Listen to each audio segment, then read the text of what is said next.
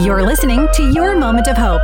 Here's your host, Billy Peterson. It's a joy to be able to spend time with you on the Your Moment of Hope podcast. I know your time is valuable, so that's why this content is so short, but hopefully you get encouragement from it that you can carry with you the rest of the day. I think that'll be the case today as you and I explore how we shouldn't limit our prayers. Sometimes we could do so because maybe we think we're unworthy or undeserving. Those lies get placed in your minds.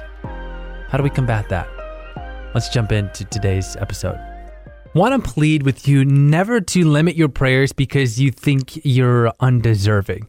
Because the truth is, you and I are not praying because of who we are.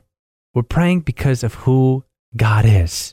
I think one of the biggest things the enemy can target in your life is your prayer life because he knows how powerful it is. It's one of the most powerful tools, if not the most powerful tool that God's given to you and I. The ability to personally commune with the creator of life itself is so powerful.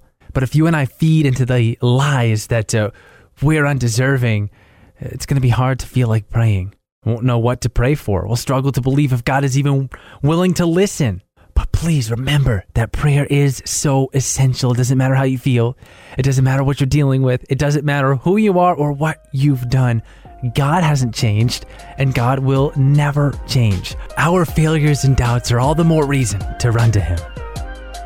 So, in response to that, how are you going to be praying more boldly today? What are you going to be praying for? Who are you going to be praying for? Can't wait to see how God works in your life as you continue to seek Him in prayer. Next time on the show, going to explore I guess I'll say a difficult topic. Going to be talking a little bit about grief, but just because you're hurting does not mean you have little faith. We'll talk about that next time on the show. Keep walking forward in faith, my friends. Thanks for joining the Your Moment of Hope podcast. If you'd like to keep the hope coming, download the Q997 app from your app store today.